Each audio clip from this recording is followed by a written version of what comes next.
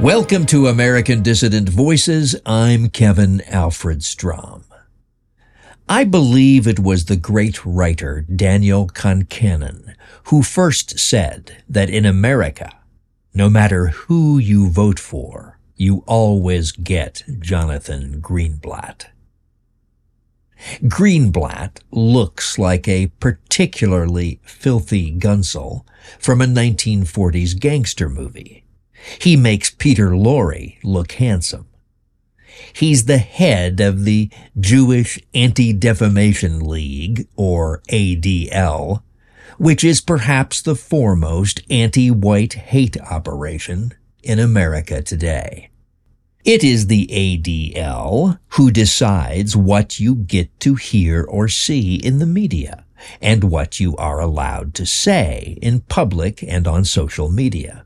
It would be better named the Defamation League, as one of their main activities is defaming and deplatforming and smearing and financially and personally ruining anyone who exposes Jewish crimes, the genocidal nature of the Jewish agenda, or who has the temerity to say out loud that white people ought to continue to exist in this world. As proof that the ADL gets what it wants, and what it wants is to silence anyone who inhibits the Jewish agenda of a brown America, look at what happened to populist Tucker Carlson just this week. The most highly rated talk show host on the dinosaur media, so well liked that a recent poll puts his popularity higher than that of the entire Fox News network where he appeared. Carlson was fired this week by mega-Zionist and possibly crypto or part Jew Rupert Murdoch, without reason being given. Jonathan Greenblatt has been pushing for Carlson to be fired for at least 2 years. Take a look at the softball CNN interview with Greenblatt from 12 April 2021, which I will embed in the text version of this broadcast. CNN is owned and run by Jews and is solidly in the anti-white camp. Greenblatt gets all worked up emotionally when he tells Brian Stelter, "Tucker Carlson has got to go," calling for him to be deplatformed, and literally a few seconds later screeches, "This is not cancel culture." Right. Greenblatt and the ADL goddamned invented cancel culture, for the God's sake. It's the very basis of their existence. Apparently, Tucker had mentioned the increasingly obvious fact that white people are being replaced by millions upon millions of non-whites in our own homelands. It's okay for the controlled media to mention this. They often do, so long as they frame it as a good and inevitable thing. But Tucker hadn't made the obligatory ritual incantations, and that might stir up the peasants and get them thinking maybe, just maybe, someone is trying to hurt them. Something that Greenblatt and his ilk cannot tolerate. Now, I'm not a hod carrier for Tucker Carlson. He articulates many of the problems we face as a people well.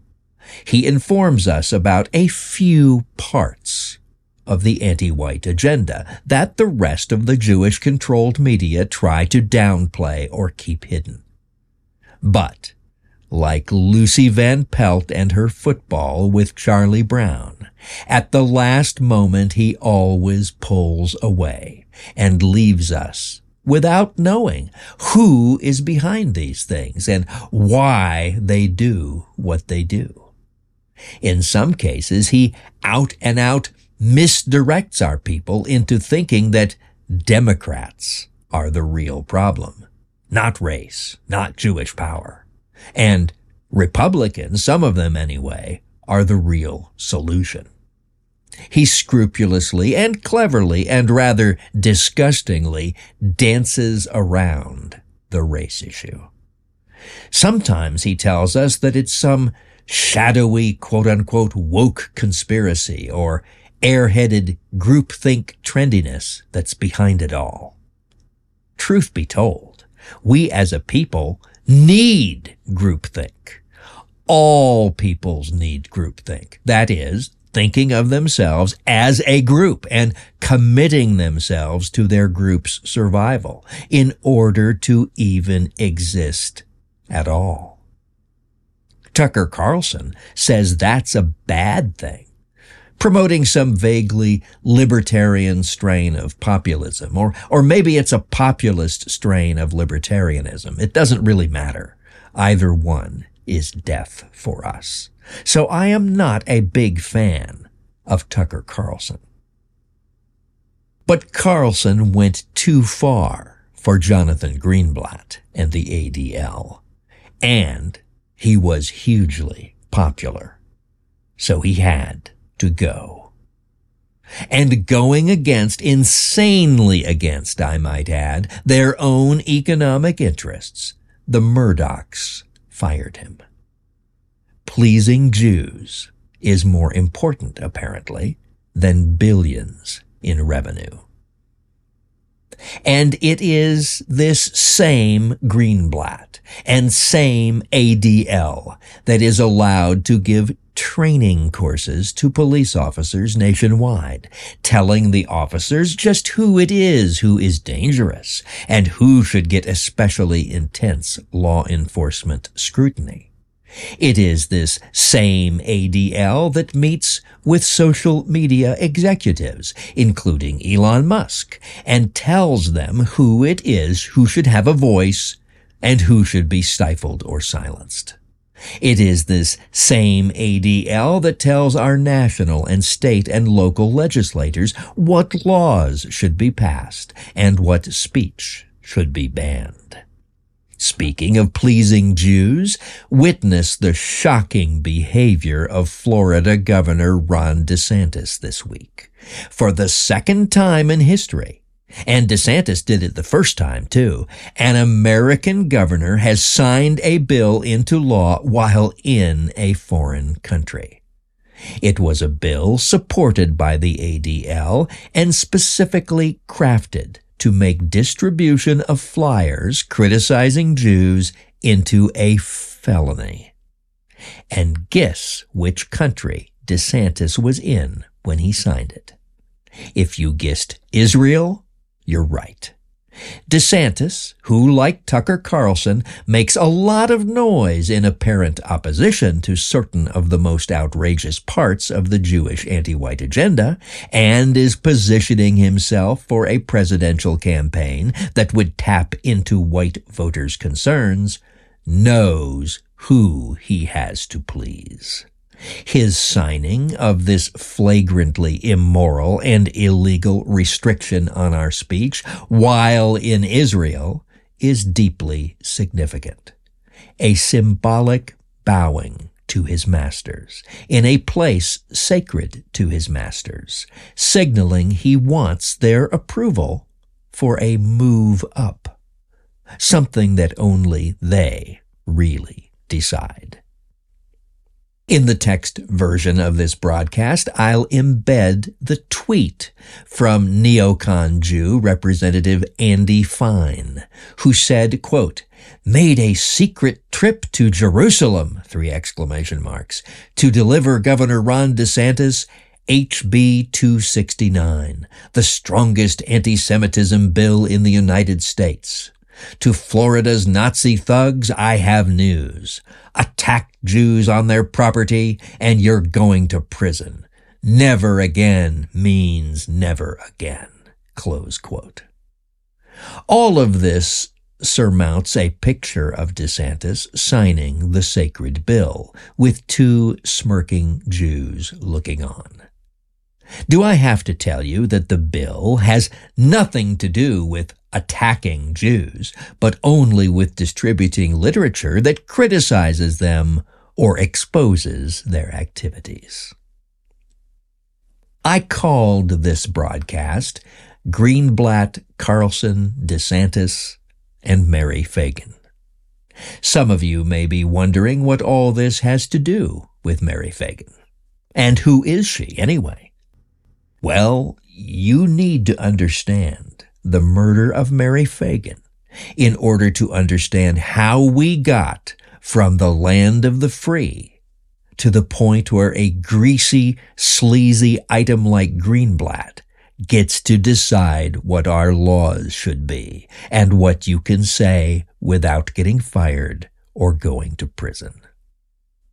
It all began when 19th century white Americans, woefully unaware of racial realities when it came to Jews, even though our laws explicitly stated that only whites could become citizens, mistakenly thought that Jews were just another kind of white person and let them stream into our country in huge numbers.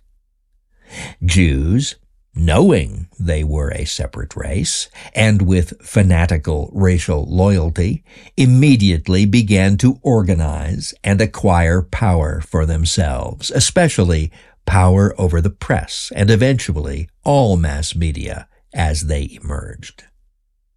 Initially, Jews in the southern U.S. adapted themselves to the reality of Jim Crow and positioned themselves publicly as white and supportive of white institutions. But all that changed at high noon on 26 April 1913 in Atlanta, Georgia. It happened on the second floor of the National Pencil Company building on Forsyth Street. It was a sweatshop where child laborers, mostly white girls, spent their youth making pencils for the company's Jewish owners for 60 hours a week and more, earning only pennies an hour. 13-year-old Mary Phagan was one such girl. She came that day to the office to collect her pathetically meager $1.20 pay. There she met the sweatshop's Jewish boss and stockholder, Leo Frank, in his office on the second floor. Leo Frank was also the president of the Atlanta chapter of the B'nai B'rith, a Jewish organization that would spawn the ADL later that same year. It was a holiday, and no one else was on that entire floor. Frank paid her and then took her into the factory's metal room in the rear part of the second floor, as far as possible from the stairway and elevator and from prying eyes and ears, on the pretext of checking to see if the metal supplies she needed for her work had come in. He closed the doors behind them as they walked. Near the rear wall, standing in front of a metal lathe next to the toilet entrance, Leo Frank did to Mary Phagan what he, according to numerous witnesses, had often done with his teenage girl employees. He attempted to take sexual liberties with her. She resisted. Frank knocked her down forcibly, hitting her in the eye and striking her head against the unyielding metal lathe, opening a bloody gash that he may or may not have seen at first. While she was stunned, he pulled her garments up above her waist and raped her right on the red-stained floor in front of the toilet, lying in her own flowing blood.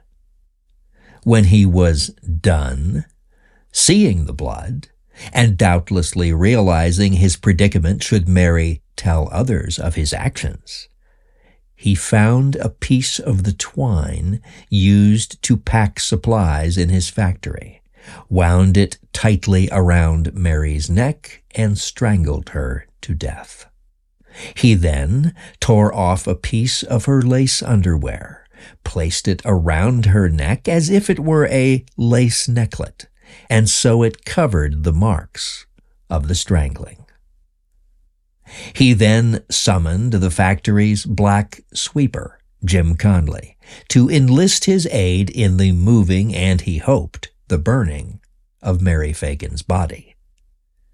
Conley knew that Frank liked to, quote-unquote, chat in private with the prettier of his young white employees, as he had kept watch for Frank on several occasions while such chatting took place. And, in fact, he was keeping watch for him near the factory's first-floor entrance at that very moment. Frank told Conley that he had struck the girl and accidentally killed her. The lace necklet might serve to conceal the strangling, at least conceal it from Conley. It would never fool the police investigators. Conley and Frank moved Mary's body to the basement. Frank and his legal team tried to frame the Black Night Watchman, Newt Lee, for the murder. Among other things, they forged his time card and planted a fake bloody shirt at his residence. When that framing attempt failed, they tried to frame Jim Conley, and 110 years later, they're still trying to frame him. They planted a fake bloody club and pay envelope near the place where Conley kept watch for Frank that day. But that fake was exposed too. The true evidence kept building up, and the proof was overwhelming that Frank was the killer. He was convicted and sentenced to death. But Frank had something that ordinary defendants, black or white, never have.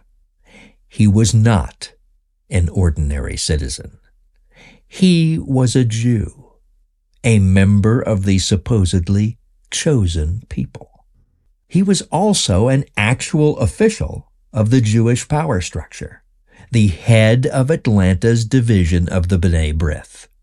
He had the already massive power, money, media ownership, and political influence of the organized Jewish community nationwide behind him. They refused to let the verdict stand. They funded a multi-million-dollar legal and PR campaign to get him a new trial, to make millions of gullible people believe he was innocent and a saint-like victim of anti-Semitism, and to get his sentence commuted. They were only partially successful. All his numerous and expensive appeals, which went all the way up to the U.S. Supreme Court, failed. And the death sentence was carried out by an outraged citizenry after a corrupt governor commuted it. The Jews did fool a great number of Americans about Frank, however. And the Frank case galvanized Jews to see justice-minded whites as their enemies. The Leo Frank case was not only the first time the Jewish power structure flexed its muscles so openly to change public opinion and to get what it wanted from the political and legal systems. It was also when they decided that their alliance with whites was at an end. From that day forward, and intensifying greatly after World War II, the Jews have been ramping up a war on white people. Everything else flows from that day. What that Jew pervert did to Mary Phagan on the metal room floor that day 110 years ago this week led directly to Jonathan Greenblatt telling you what you can and cannot say today. Led directly to the war on white people. Led directly, in fact, to the founding of the ADL just a few months after Mary Phagan breathed her last.